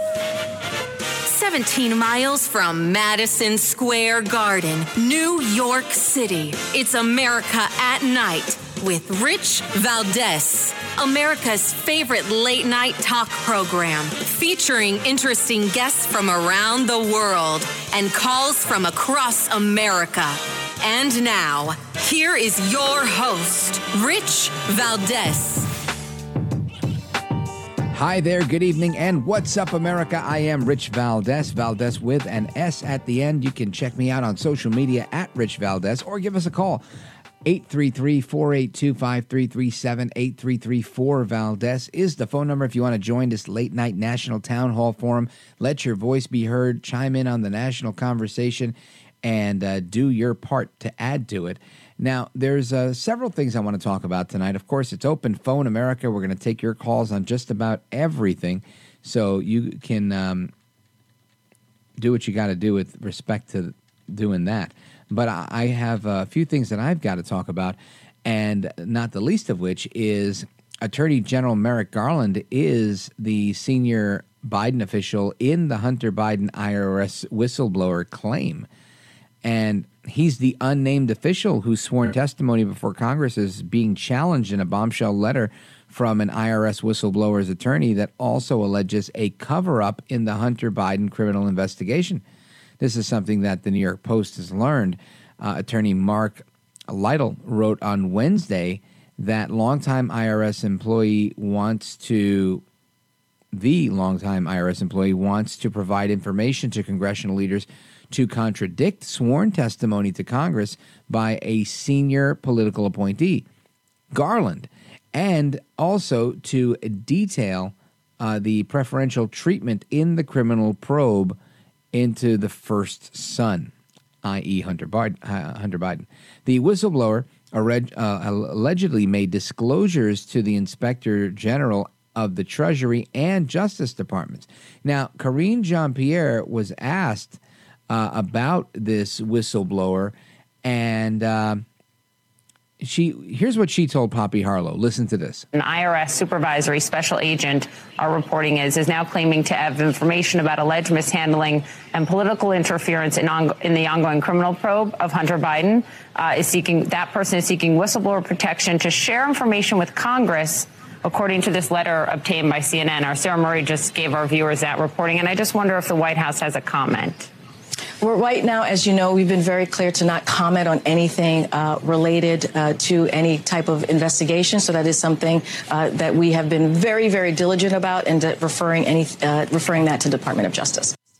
So let me just get this straight. Is Karine Jean-Pierre, KJP, is she actually acting like somebody that's been read their rights, right? It almost sounds like, she's saying, well, I have the right to remain silent. To me, that's what I'm hearing. Again, I'm not a huge fan, but this is pretty interesting, where CNN is now getting comment from the White House. In most situations, usually CNN just goes, oh, there's nothing happening there. Let's talk about Trump. But in this case, they're actually asking the tough questions because I think they're realizing it's too difficult to cover for this guy, right? Joel Baboso Biden. He's just too baboso, right? He's too much of a drooling, bumbling, doting old man that, and again, this is not a slight on his age. It's more of a descriptor than anything. But he's just too much of a weakling. And it's not necessarily because of his age. It's necessarily because of his decisions that to be effective in that position, in my opinion. Now back to this interesting thing on Garland. So the whistleblower, who's already made disclosures to these inspector generals, as I mentioned, is ready to continue talking and to more fully describe the allegations to his own lawyers. And he wants to do this by testifying to lawmakers in Congress. Garland has repeatedly claimed under oath that the Delaware United States Attorney David Weiss, a Trump administration holdover recommended in 2017 by the state's Democrat senators, is able to criminally charge Hunter Biden without the permission of other Justice Department leaders, despite Republicans challenging the factual accuracy of that claim. Now, yeah, whether somebody's allowed to do it and able to do it versus going to do it are two different things. These are very, very distinct situations. So, KJP, when she says, we're not going to talk about that, we're just going to refer that to the Department of Justice, to me sounds like a cop-out. But KJP continued. She went on to say that, look, Joe Biden respects the rule of law. Now, this is the same guy who respected the rule of law so much he went to Ukraine and said, if you don't fire that prosecutor, then guess what? You're not getting the money. Well, son of a... Yeah, remember that, right? There you go.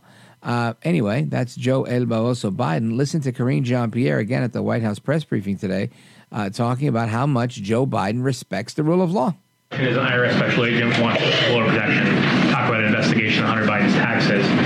What is the White House's message to employees who wonder if there should be political considerations when things affect the president's family? So look, I want to be very clear here. As you know, the president respects the rule of law and the independence of the Department of Justice. He believes that's what they should be. In this administration, we believe that it should be independent.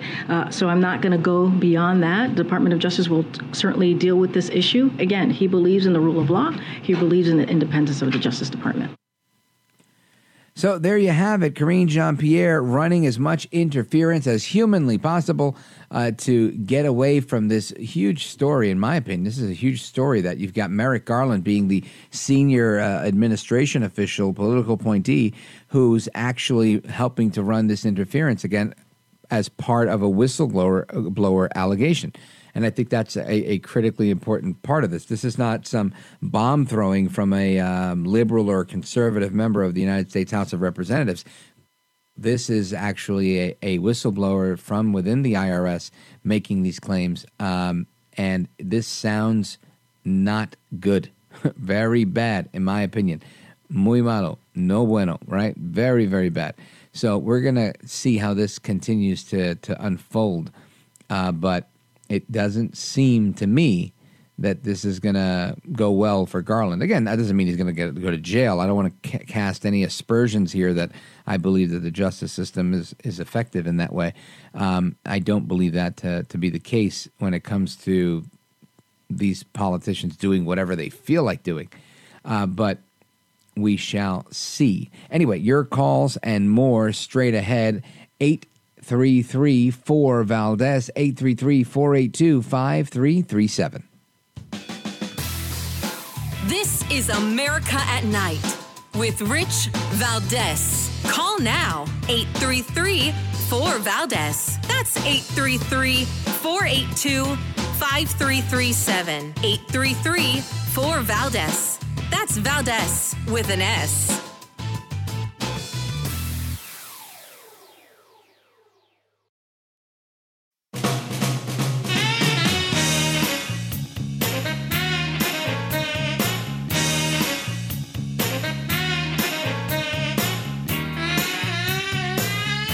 Rich Valdez, who, again, will do a fine job, and I know you'll enjoy listening to him. This is America at Night with Rich Valdez. Look, demonizing children is wrong. We have to keep them safe as well. Have you ever taught middle school? I have. Have you ever raised young people? Do you understand the risk that young people take just because they're young? Do you know that home plate is at the bottom of my stairs? I found that out when my son was sliding down those stairs trying to score. They're young. Sometimes they make silly decisions. They do. And so we have to make sure that we are investing to make sure that young people know that they are supported. Okay, so that's Brandon Johnson, the mayor-elect of Chicago, and he's saying, listen, sometimes kids make silly decisions like home plate being at the bottom of his stairs because, kids will be kids. But, sir, we're talking about teenagers that are ransacking a 7-Eleven, lighting cars on fire and beating people up, ending with a shootout. This is called rioting. This is called thuggery. This is not called silly decisions at home plate at the bottom of the stairs, sir. And for you to suggest anything other than what it actually is in my opinion, is an insult to one's intelligence. And it's just so incredibly disingenuous to try to pretend that it's something that it's not, right? I mean, that's just my opinion here. I wouldn't send my kids. I would send my kids into a silly situation where people are, being silly. I wouldn't send my kids into a war zone where there's a riot going on. So shame on Brandon Johnson for even suggesting such a thing. I think they're out of their mind. But what are you going to do? Anyway, let's hit the phones real quick.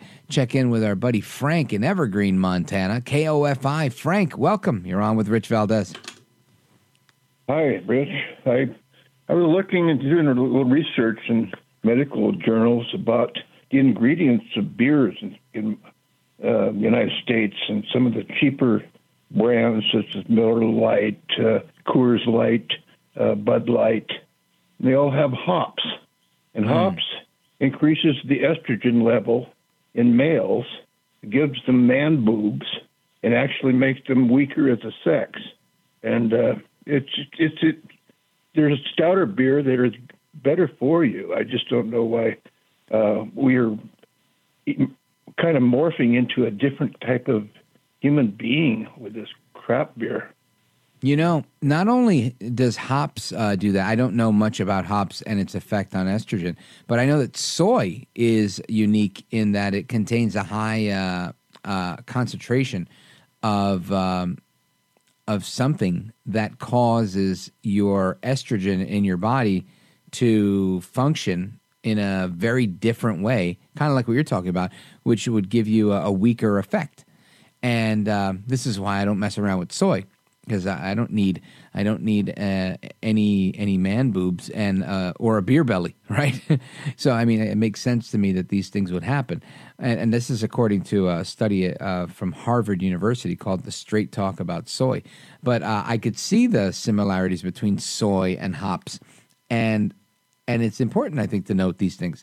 That I agree with you. We're creating a generation of people that, and not because of soy or hops per se, but in general, I think in every way possible, in every way that we could figure that out, we're creating this generation that is just not like generations prior, right? Where, it's okay that we used to be called fat and sloppy, right? Like my body style, that'd be called fat and sloppy. You got a little bit of a gut, a little bit of a chubby guy. That was always called fat and sloppy, out of shape. Then they started cleaning it up. They call it husky. Now they call it dad bod, and it's almost celebrated. They're like, yeah, I've got a dad bod. Get out of here, bro. This is called I don't go to the gym bod, and I eat things I probably shouldn't eat bod.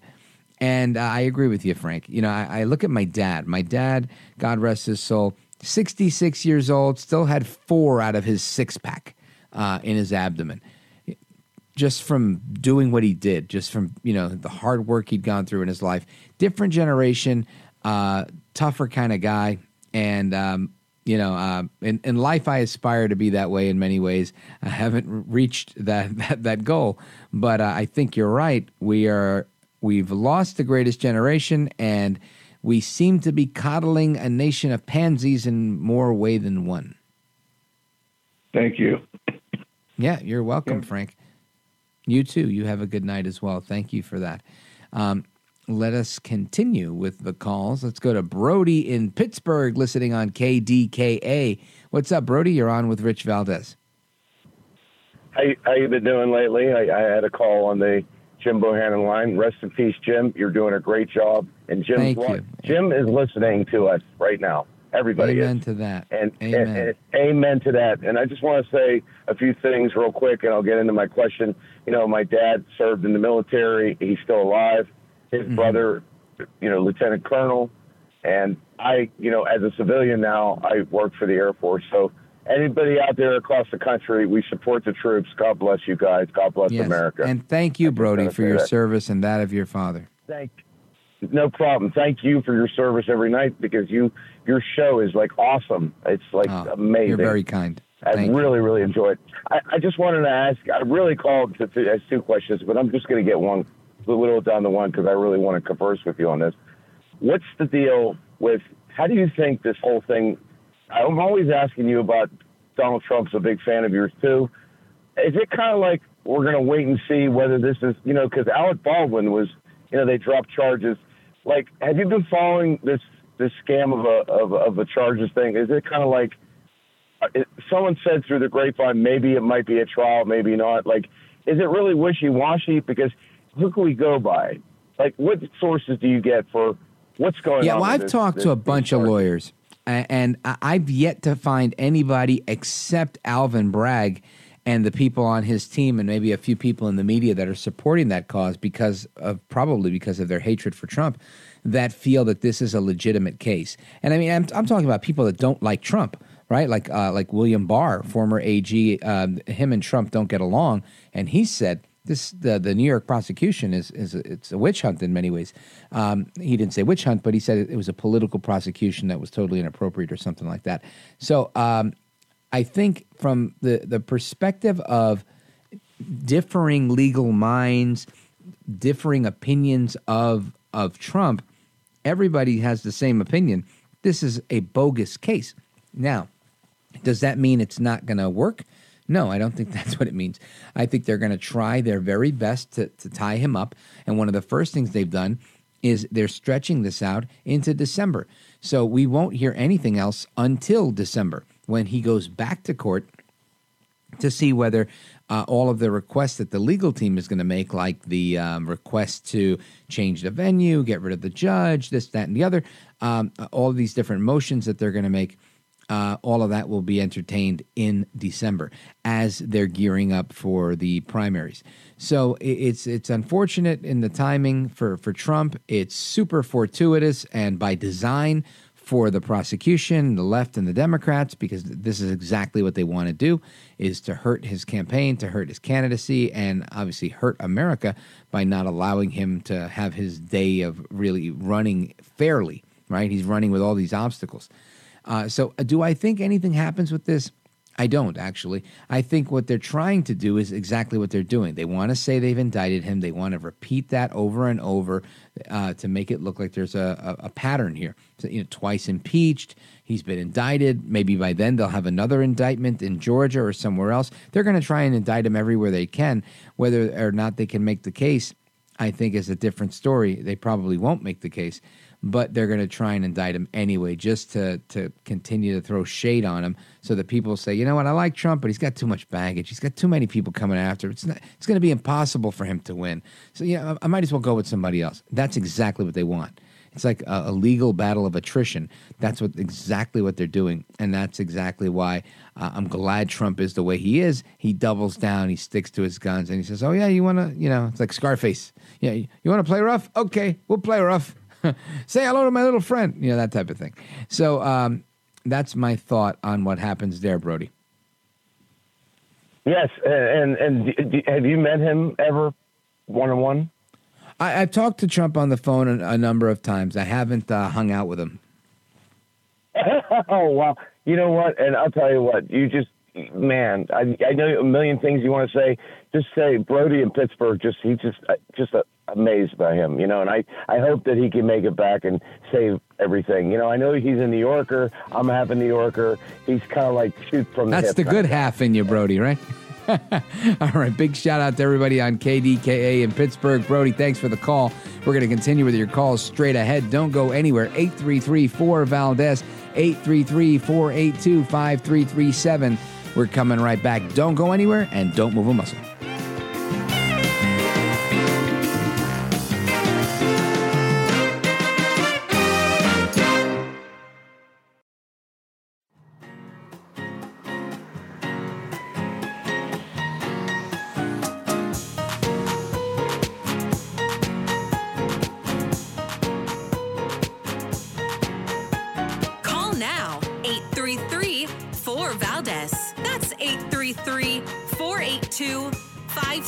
Seven 833-4-VALDEZ.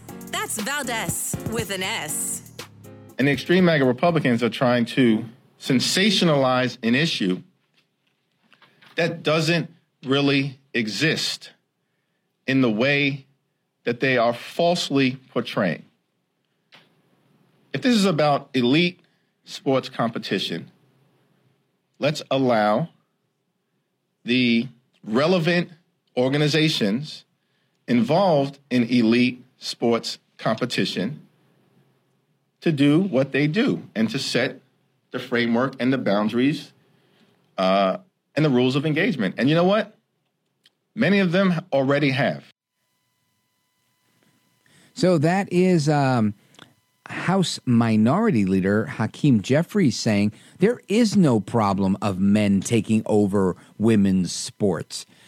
Tell that to the United States House of Representatives that passed a bill today called the Save Women's Sports Bill with 0 votes from Democrats who call it transgender bullying. But the bill protects women in women's sports from being overtaken by men who provide an unfair sex-based disadvantage, mainly for women, right? Because men, when it comes to athleticism, have a different biological structure, which gives them an advantage.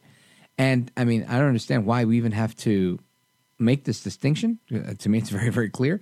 But this is where we are today, and that was the news that came about and the reaction from the Democrats who they'll have it their way. Everybody is the same. There is no gender. Everybody's gender fluid.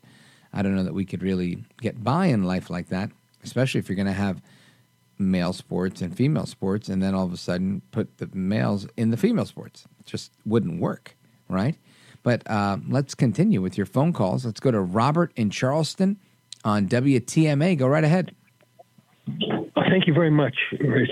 I just wanted to say also, with regard to what you were saying before, with regard to proteins and amino acids and mixing them such that you don't suffer from an imbalance, like maybe eating too much tofu and getting too much of the content of the soy product. Oh, yes.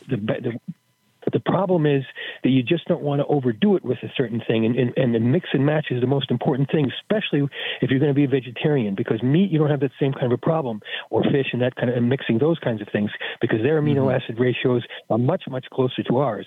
But the vegetable that's the closest amino acid ratio to ourselves is mushrooms. But of course, you can't live on just mushrooms because they're still very distantly, the plants are more distantly related to us than the meats are.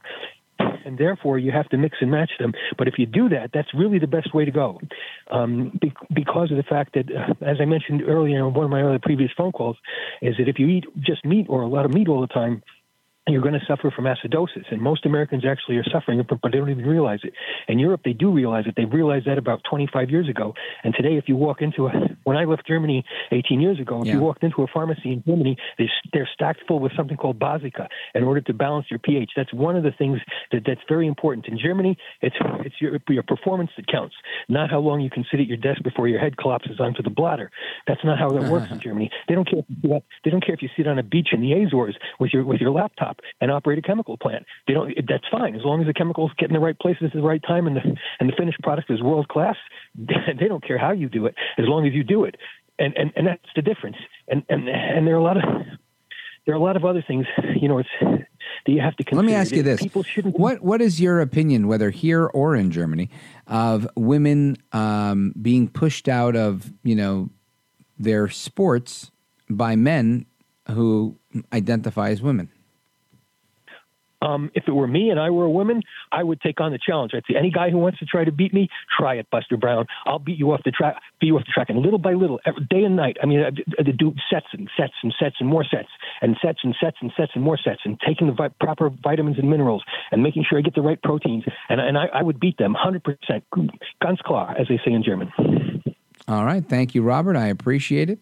That is an interesting take, although just as we've seen with swimming and other competitions, it just sometimes isn't possible because they just don't have the physiological superiority that their biological male counterparts have. And that's where I think it becomes very unfair. But thank you. And yeah, you got to give it the old college try and stand up to the bullies. I agree. Anyway, let us continue with this story on the saving women's sports. Excuse me.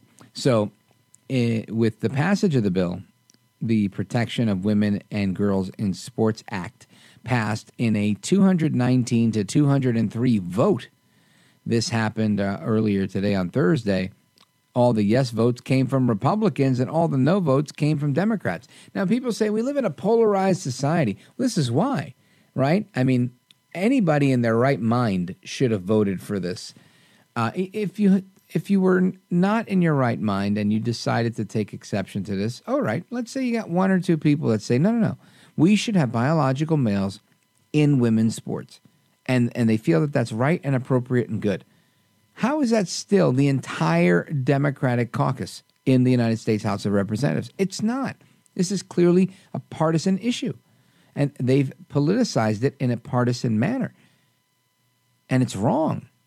But yet, they're the first ones to point the fingers at us, right? Saying, no, it's you guys, conservatives. It's you guys, patriots. It's you guys, Republicans. It's you guys that are bad. It's you guys, the biological males that, are what do they call cisgender, right? And it's just fascinating to me that we even have these conversations today. Anyway. More from you guys straight ahead. The phone number is 833-4-VALDEZ, 833-482-5337.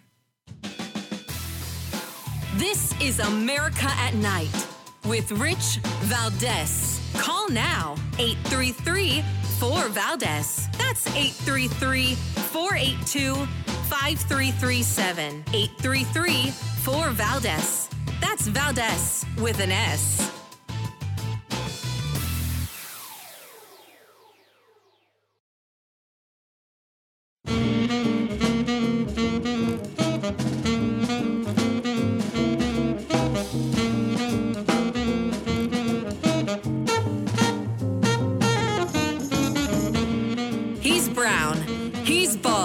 And he's breaking it down.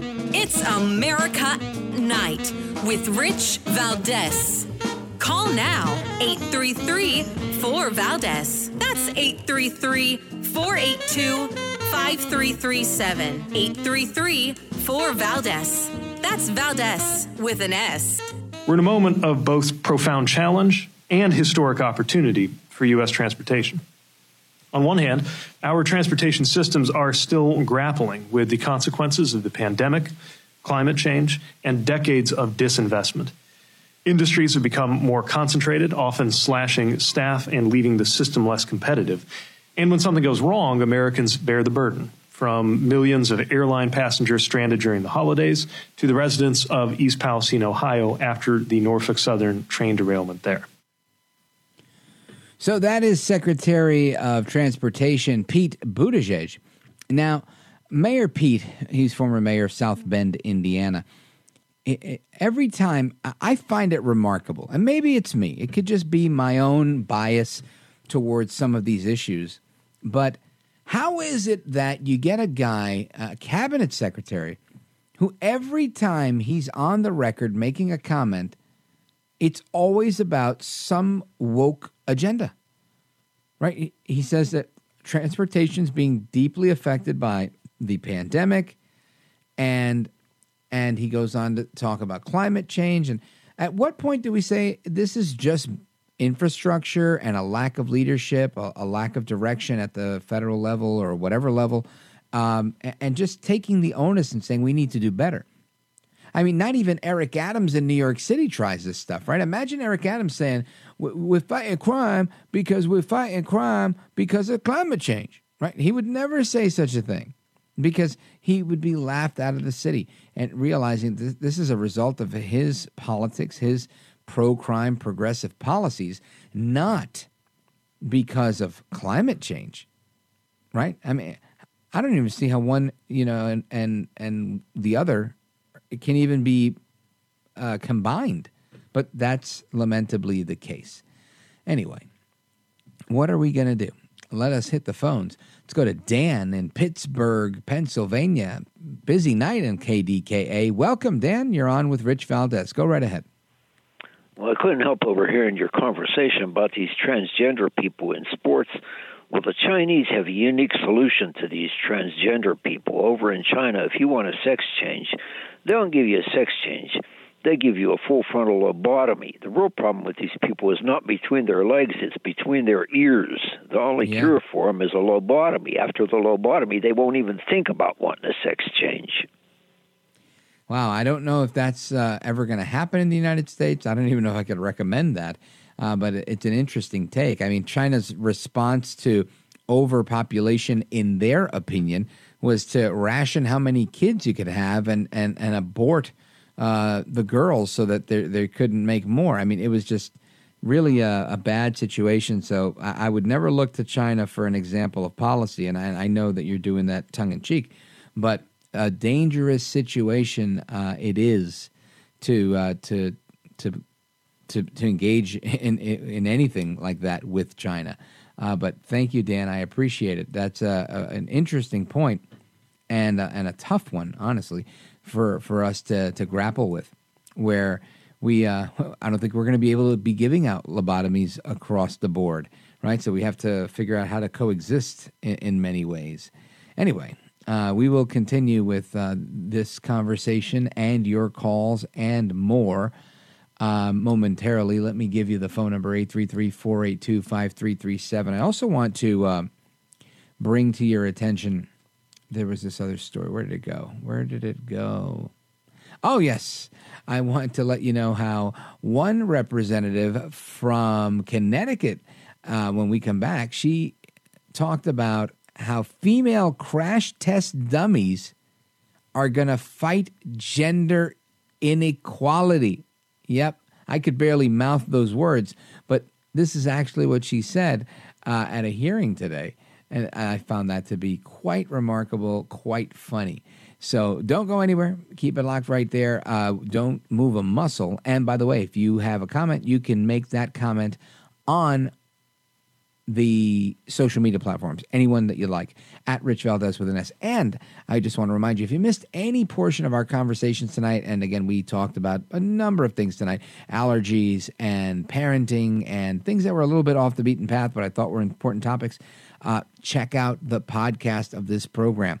You can go to richvaldezamericatnight.com. richvaldezamericatnight.com is the website, and you can listen live, you can listen to archived episodes, and you could just sign up for the podcast through your podcast provider as well. All of it is free, and it's all available on demand. I'll be right back. This is America at Night with Rich Valdez. Call now, 833-4VALDEZ. That's 833-482-5337. 833-4VALDEZ. That's Valdez with an S.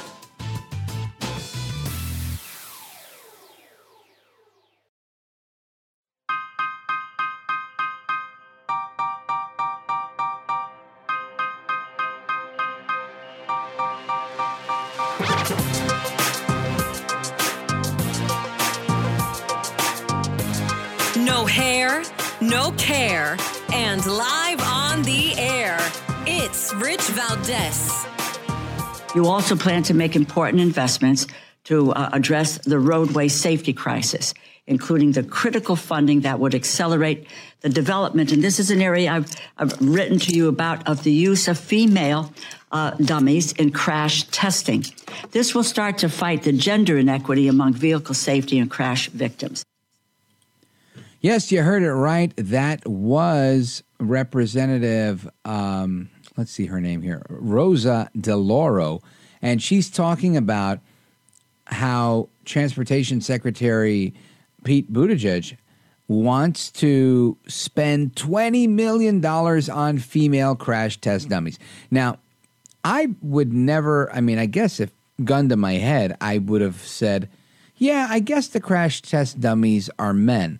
However, they've never struck me as men. They struck me as dummies in the place of humans, right? And the fact that we want to give gender to the dummies, but we don't want to give gender to the humans that in some cases are acting like dummies, boggles the mind.